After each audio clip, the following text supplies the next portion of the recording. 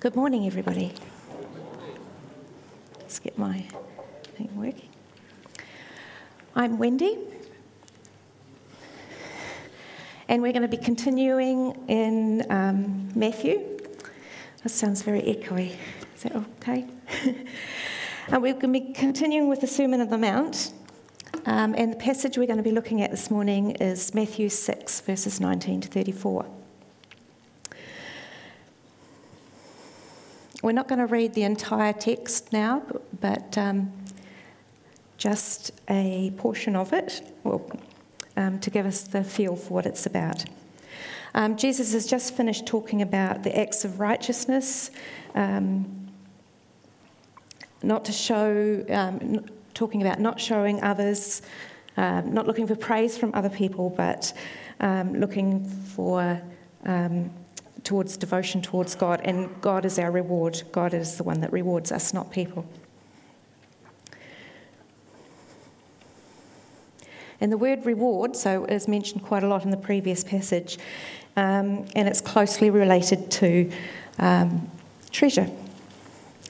Jesus continues speaking to his disciples and all the people on the hillside, saying, "Do not lay up for yourselves treasure on earth, where moths and rust destroy and where thieves break in and steal.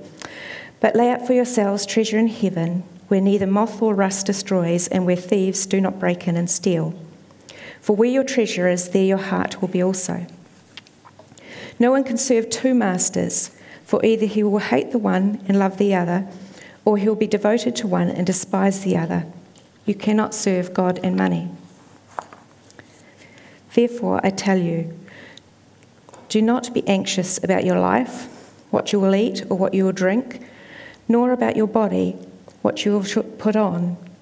Is not life more than food and the body more than clothing? Look at the birds of the air and consider the lilies of the field." Into verse 32, "For the Gentiles seek after these things, and your heavenly Father knows that you need them all. But seek first the kingdom of God and his righteousness, and all these things will be added to you. Therefore, do not be anxious about tomorrow, for tomorrow will be anxious about itself. Sufficient for the day is its own trouble." When Colin first asked me to speak on this text, I must admit that I felt more than a little faint-hearted, because it seems to directly challenge our life here in New Zealand and the way that we live. I admit straight up that these verses make me feel uncomfortable. So as a precursor to tackling them, let us look a little bit at the world that we live in. As you all know, we live in a culture that wants more, more, more. Our economy thrives on consumerism. If we did not continually want more, in fact, our economy would not thrive at all. It would even collapse. We live in a culture where what we have and how we look can be all-consuming. We're so vulnerable to the materialism that we see in the culture around us. So how are we to deal with this? One way is to look at all the material things as bad, the opposite to godly, and try to put our focus just on the spiritual side of our lives. So we have stop or denial to the earthly and the flesh, and go to the heavenly or the spiritual side of our life. The earthly or the flesh side of our lives becomes something to be endured. Our Christian life is all about the spiritual side of our lives and our soul. If Christians are called to live spiritual lives, our dealings with the material world becomes less and less relevant to us. We separate ourselves from our neighbours, our co-workers, and our culture at large. But is this actually the answer? Nancy Scott laments that as a Christian subculture, we have abandoned the arts, literature, film, music, and science. And we have called this abandonment spiritual. We see being a missionary as more important than being a carpenter. But this division of our lives into two parts, one to be endured and the other to be celebrated, is a Greek thought. It comes from Plato, and it's called dualism. This is not the way that the Hebrews saw the world. It's not the way how Jesus and Paul saw the world either. Another way of looking at this is to divide things in terms of reason and faith as two different realms of our lives. We could also call this the secular and the sacred. The world that we live in right now, with its emphasis on science and what can be seen with our own eyes, in many ways has formed our Christian culture. The world elevated reason to a position of kingmaker, and faith has been relegated to the sphere of the private life. And that is where the world would like it to stay. We can believe what we like as long as it remains with us.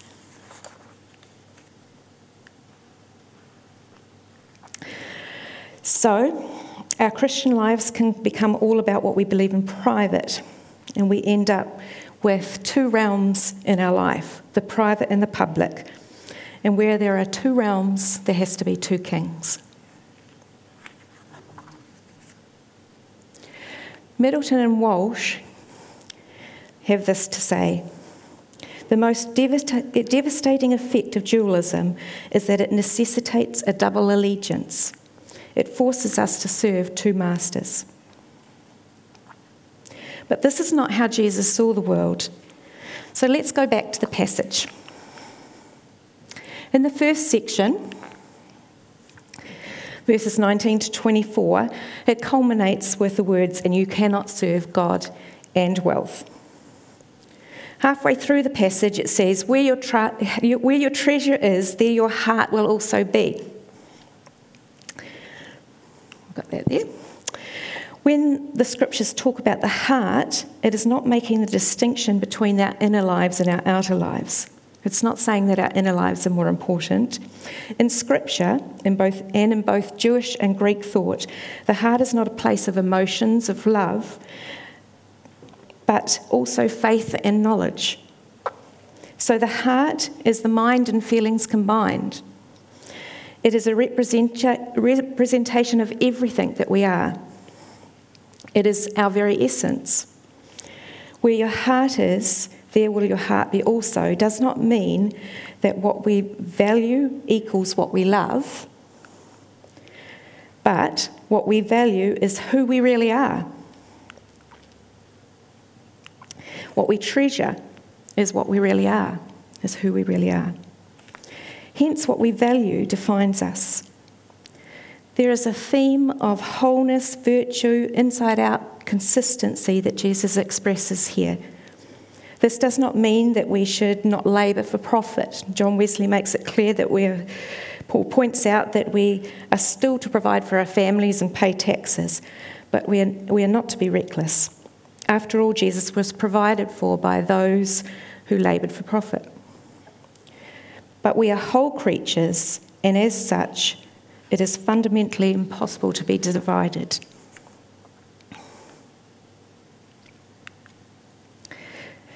Therefore, we are not to worry about food and clothing because God will provide. God is the creator and sustainer. He did not wind up the world like a watch and leave us to it. He is intimately involved. Jesus says here that he cares for the birds and he clothes the flowers. This tells us a lot about God and his love for the world and his involvement in it. For God so loved the world. Therefore, the disciples had no need to worry about the things they needed. Don Carson points out that there are good kinds of worry. Paul worried over the churches in 2 Corinthians 11. He also described the Christian way as wrestling, a fight, a struggle, a race. But some types of worry are wrong. Jesus rebukes Martha in Luke 10 for being worried and distracted over many things. Very probably the food that she was preparing for those that were in her home and the clothes that they were going to wear tomorrow and how to get them clean. The kind of worry that our passage is talking about is the kind of worry that is concern for our daily bread. In Matthew 13, Jesus tells the parable of the sower, and this mirrors our passage very well. He warns that the seed sown among thorns were choked out by the cares of the world and the lure of wealth, the two things that we're talking about here. He is saying, don't let the cares of this life and the lure of wealth choke out what life is all about. But what is most important, and how are we to combat these things?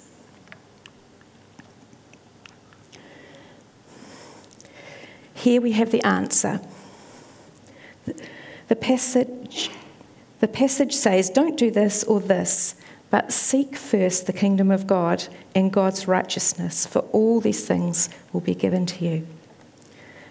The New Revised Standard Version says, strive first. This is the focal point of the passage. It's the answer to our struggles. It's the antidote to the worry and wrong focus. It is the key to interpreting the passage. We must be centred on God's kingdom and God's righteousness. But what does this mean? What it does not mean is that we must prioritise our spiritual life over the physical life. We're not to sort of smother the earthly side with the heavenly so that only true important part of us is the spiritual side. We're not to see the time we spend in prayer and reading God's word and going to church, etc., as the only things that really matter.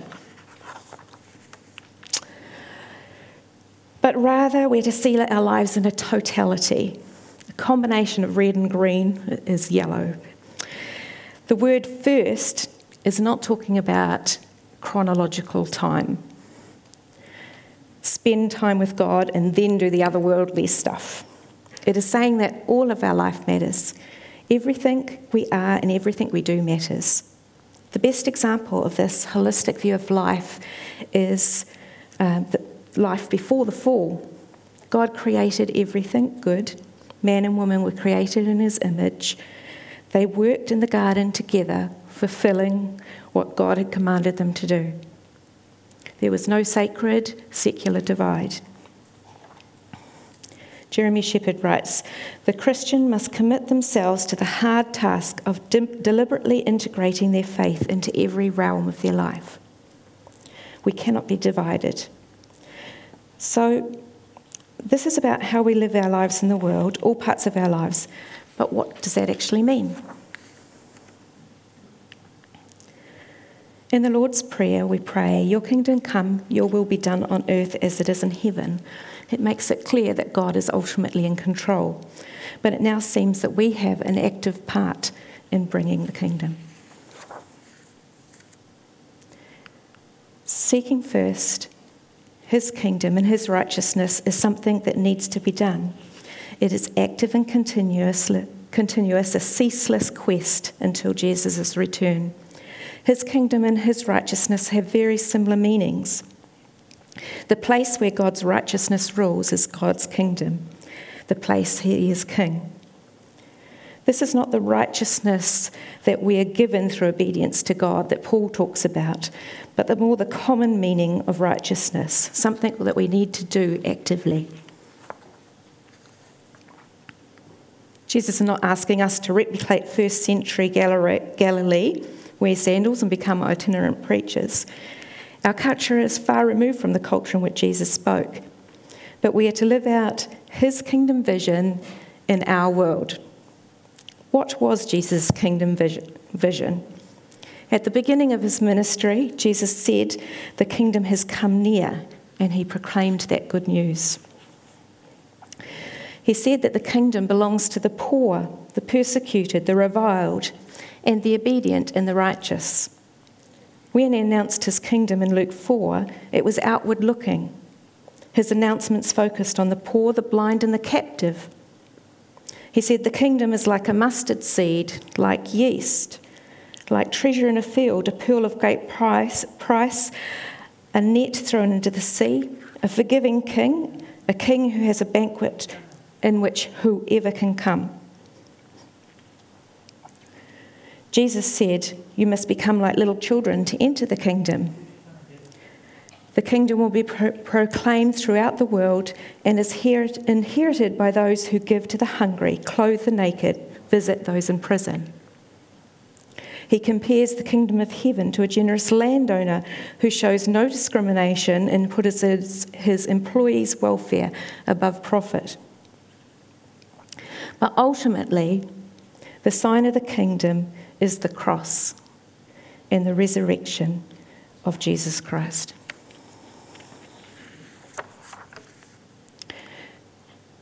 So we've looked at kingdom. So what is righteousness? Both these things we could spend months and months studying. But righteousness is conformity to God's will.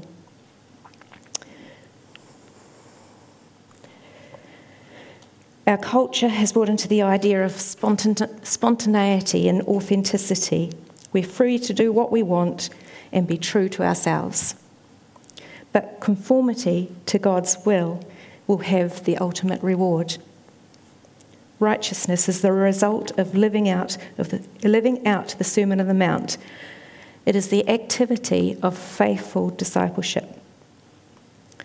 Righteousness has a strong aspect of justice. Righteousness means a distinctive lifestyle, different from the world. It also means peace, worship, holiness, love, mercy, and much more. In the 4th century, the Roman Emperor Julian the Apostate failed to wipe out Christianity because they lived this way. He said, "We ought to be ashamed. There is not a beggar to be found among the Jews. And those godless Galileans," that's the Christians, "feed not only their own people, but ours as well, whereas our people receive no assistance whatsoever from us." A beautiful example closer to home of living this way is those who care for the feet of elderly people in our community at the Foot Clinic. So seeking first the kingdom of God